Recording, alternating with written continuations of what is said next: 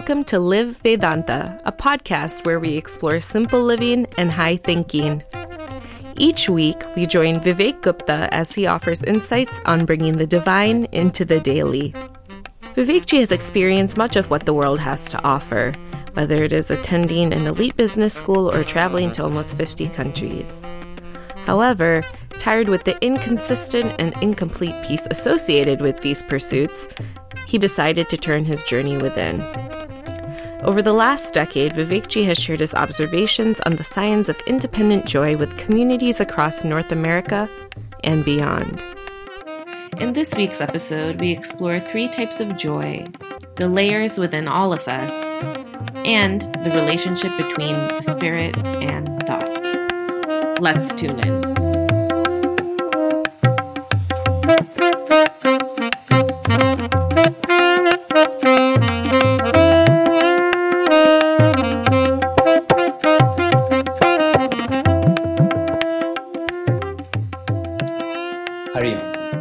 Greetings from Niagara Falls. What company's slogan, and all of you are near your laptops, your computers, so you can type this in. What company's slogan is more saving, more doing?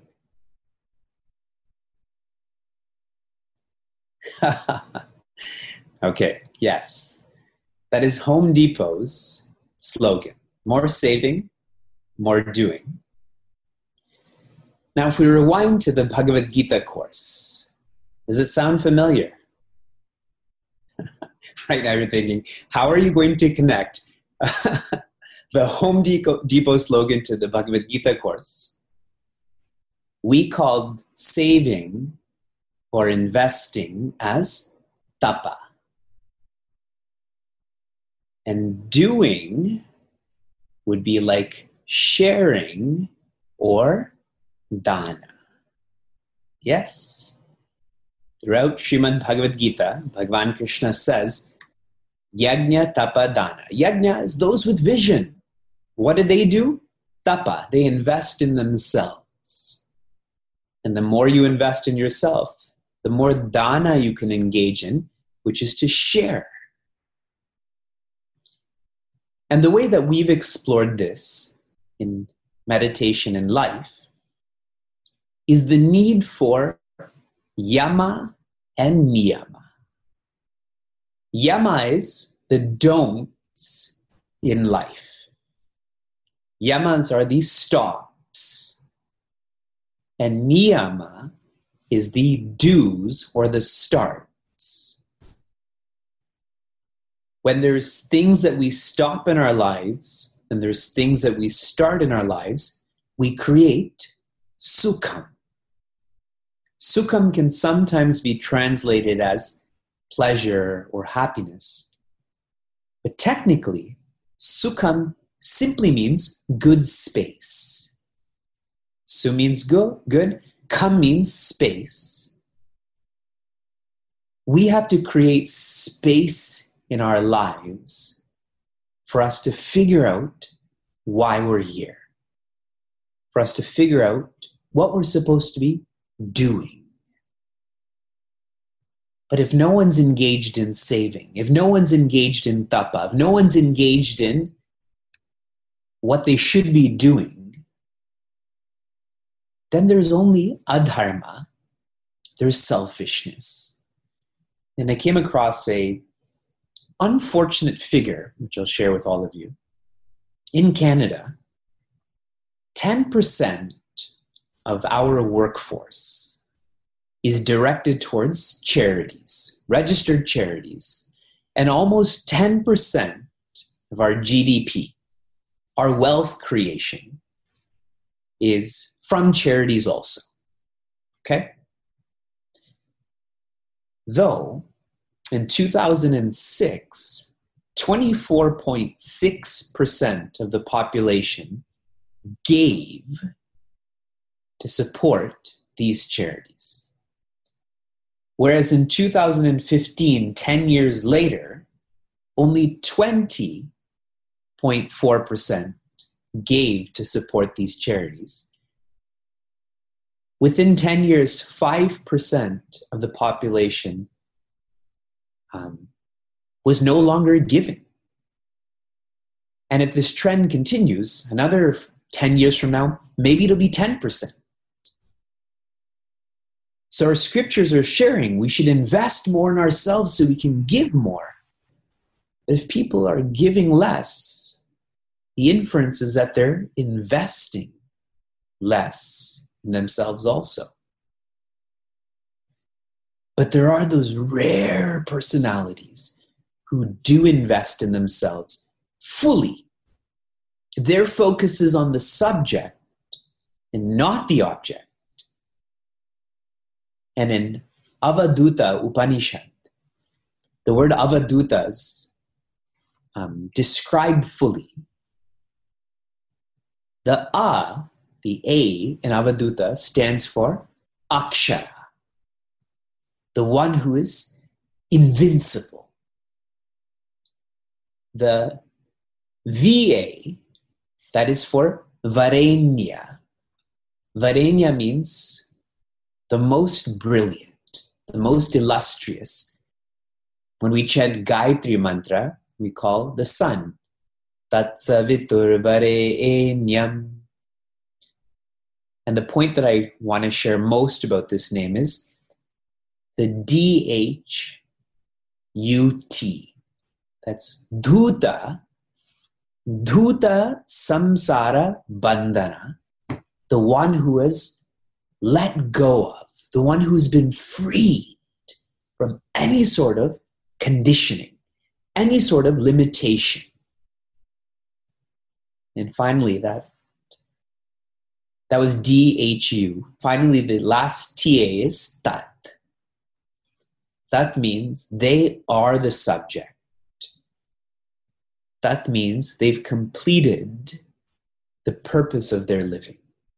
So Avaduta means invincible, illustrious, free, and complete.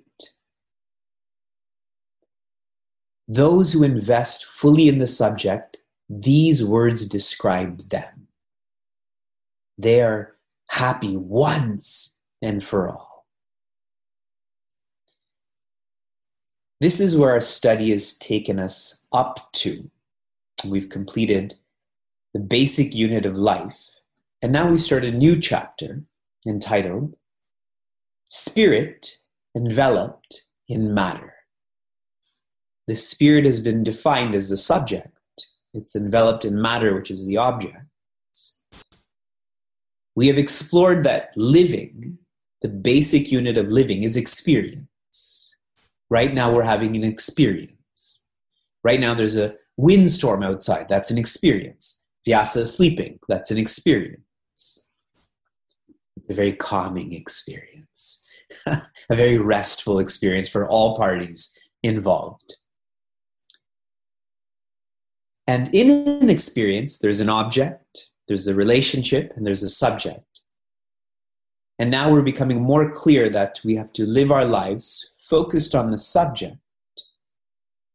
How are we supposed to do that? We're so oriented towards objects, so what do? It is our good fortune, it is our bhagya that we are exposed to Vedanta. Veda means knowledge. Veda means to know. Knowledge helps you to know, yes? And anda means inside, like andar. So in an experience, there's the object, the relationship, the subject. It is through Vedanta or any philosophy, science that studies what's inside that one's life becomes reoriented from the objects to the subject.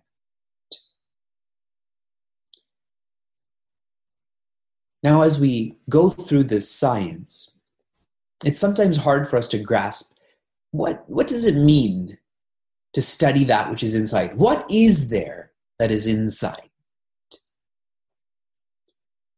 Today when I was at Chinmayadhara, at our ashram, I was cleaning because we have our Deepavali celebration on Friday.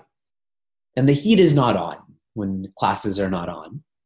So I had my socks on, my pants on, my jacket on, my sweater on, my shirt on, and these layers of clothes. And then when I came back home, I took my socks off, my jacket off, my sweater off.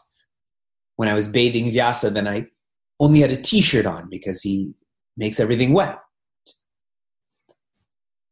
So you see, I was able to remove those layers. From being at the ashram to being in the bathroom with Vyasa, I was able to remove those layers, so there is an inside to me. And in the reading, at one point, Gurudev says, if you can visualize yourself to be naked, what is inside of you? Because these layers, my clothing leads me to my skin, let's say. Then what's the inside from there? And Acharya Shankara shares in Nirvana Shataka that there's 7 dhatus, there's 7 layers to us. Starting from the outside, there's the skin. Inside the skin, there's flesh. Inside flesh, there's fat. Inside fat, there's muscle. Inside muscle, there's blood. Inside of that, there's bone. Inside of that, there's marrow. These are the 7 dhatus. So we remove all of those layers. So from clothing, then we reach our skin, then we go deeper to the bone marrow. And there's more to remove. There's thoughts, there's mind, there's intellect. And we have to keep on removing any conditioning until we realize that which is irremovable. When one cannot remove anymore, when one cannot negate anymore, that's when we shift from the matter to the spirit, from the objects to the subject. That's when we become free. That which is irremovable is called Atman. Atman in English is that which is closest. And that's not a really accurate definition because closeness is still oriented towards, a separation. I'm close to this friend, but not close to that friend. I'm close to this chair, but not that chair. Atman is closest only in reference to what you're not.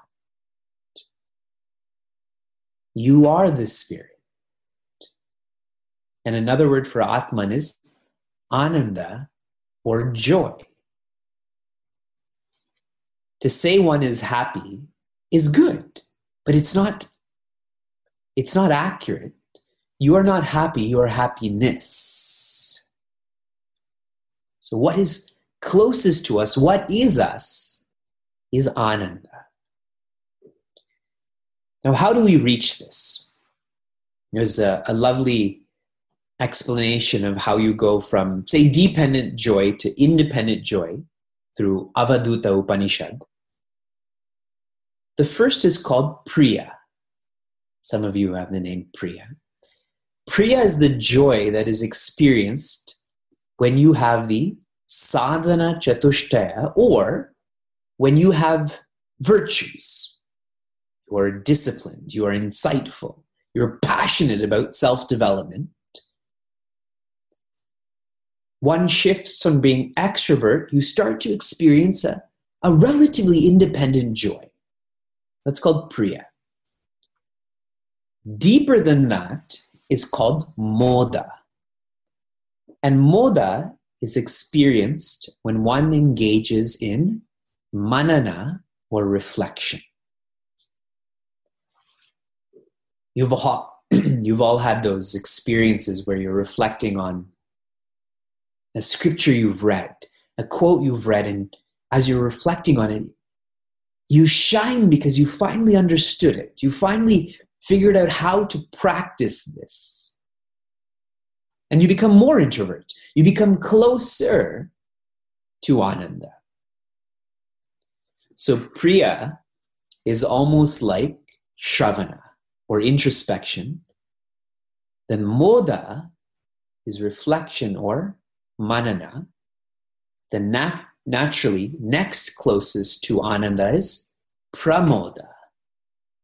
And Pramoda is when one is engaged in contemplation or Nididhyasana, where it's no longer trying to logicize that I am happiness, but you start to feel your happiness without thoughts. It's more experiential. And pramoda, or contemplation, when this becomes effortless, that's when you've reached the irremovable. That's when you've reached ananda, which is independent joy. So sharing again what this chapter is guiding us to, we now know that our lives should be oriented towards focusing on the subject. Focusing on the objects is not working for us. How do I do that? Vedanta. I have to have knowledge of what's inside. What does this inside mean? Well, I go from outside to inside in a house. I go from layers of clothing to less layers of clothing. That's more inside. Even in this physical structure, you go inside more and more and more till you get to your bone marrow. And there's more. And if you keep on going, Atman, where you cannot go anymore, and you shift from becoming to being. So this is Atman. This removal, again referencing our Upanishads, is called Tyaga. Removal is Tyaga. Another word is renunciation. And in many Upanishads, including Avaduta Upanishad, there's a famous mantra, na karmana na prajaya dhanena tyage naike amritatvamana,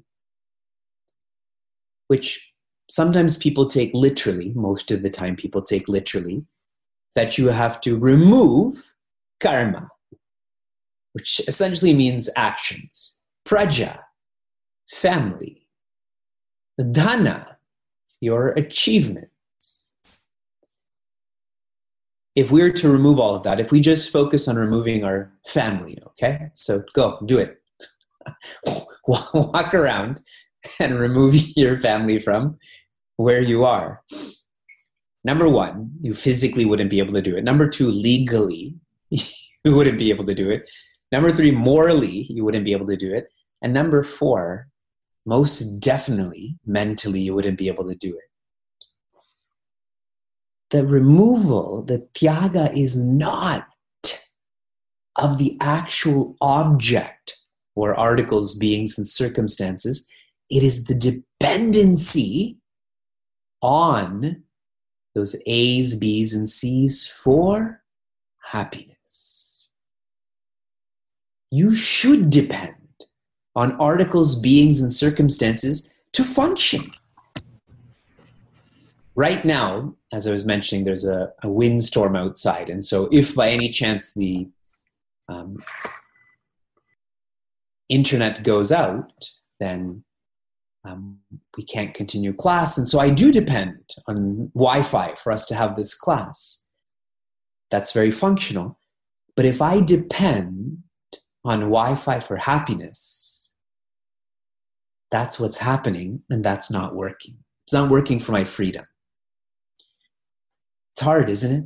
Very easy to get lost in those functional dependencies becoming fundamental. Should I make that your raw, to go without Wi-Fi for a week? to go without Wi-Fi, leave alone 7 days, 7 hours to go without Wi-Fi. I hope you're feeling this because it's so practical. It's so profound.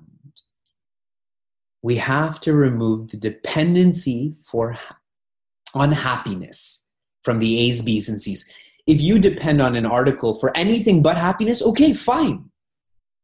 But once you start depending on that for happiness, when happiness is not there, Happiness comes through Shravana, Manana, Nididhyasana. Comes from you. You are happiness. Now I feel in this moment we all get it. We're smiling, we're nodding, we're taking notes. We get it. But once we leave this controlled environment, we forget it. We go back to depending in a fundamental way on stuff, which is why Swami Chinmayananda has shared, we need a rishi to hold our hand. We need a rishi to guide us in this removal process.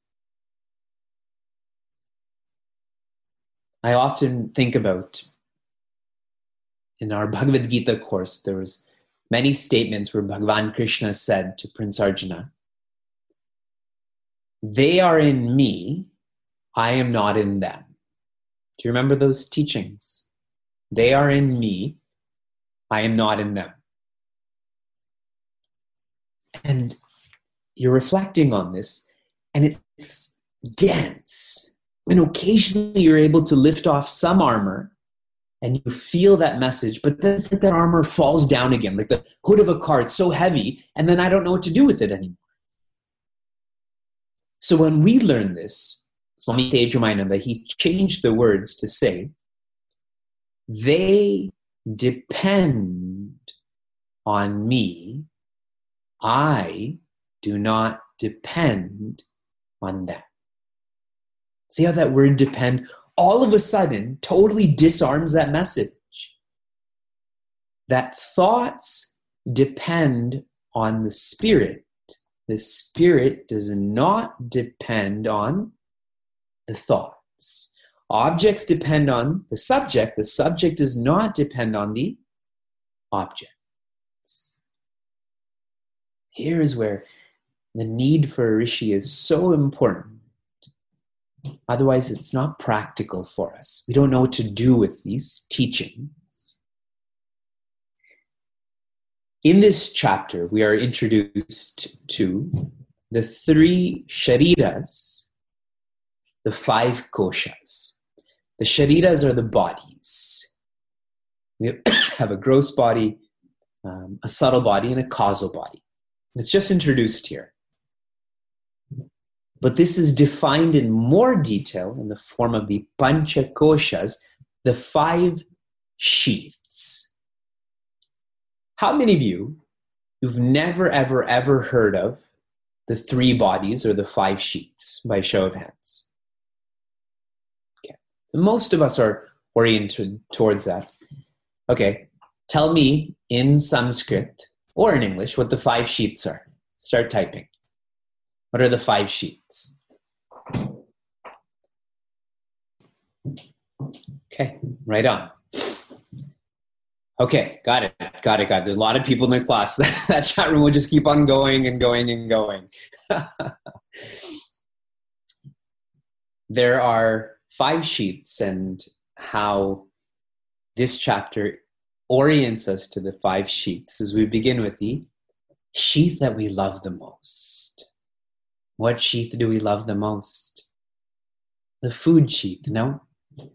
Think about how many hours of your day goes into thinking about what to eat, then eating, then comparing what you ate to what someone else is eating or anything like that. The food sheath. Why is the body, the gross body, why is the first sheath called Annamaya? The word Maya is not the same as Maya. Okay? Maya here means pervaded by or filled with, like Chin Maya. The word Chinmaya means filled with awareness. So Anna. Our parents, they ate food, and part of their food came together in the form of sperm and egg, and that food literally created us, specifically the shell, which is this food sheath. Yes?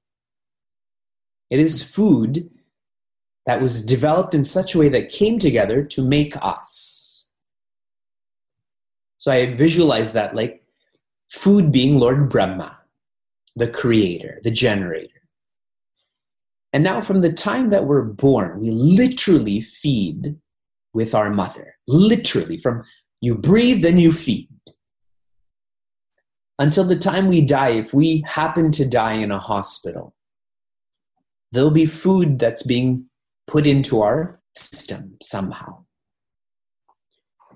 Food sustains us. Like Bhagavan Vishnu. I visualize this as Lord Vishnu. And when we can no longer be sustained by food, what happens to us? We become food, isn't it? Every one of us will go back into the earth in various forms, and the earth will feed on us, and we will become food for parents, to assimilate, to create, to sustain, and then to destroy.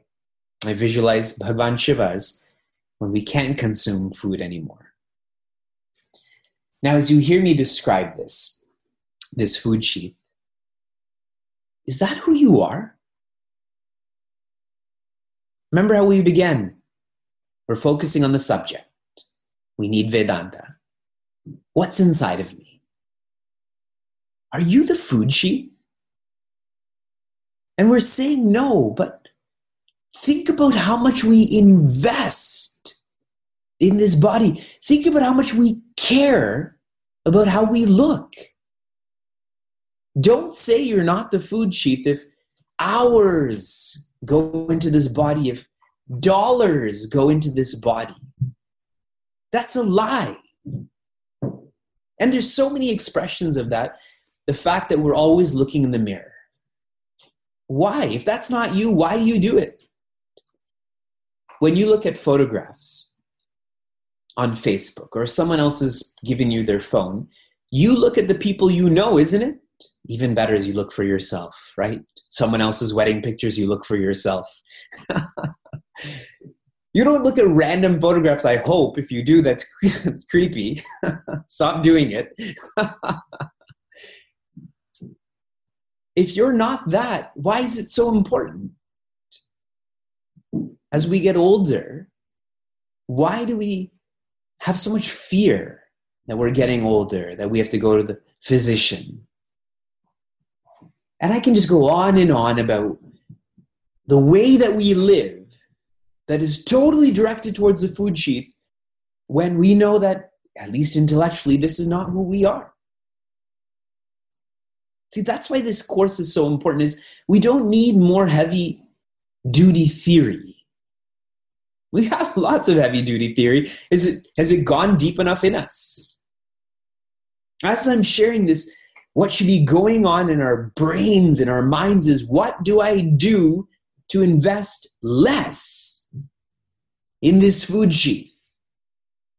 The clothes that I wear, my public image, depending on food for taste.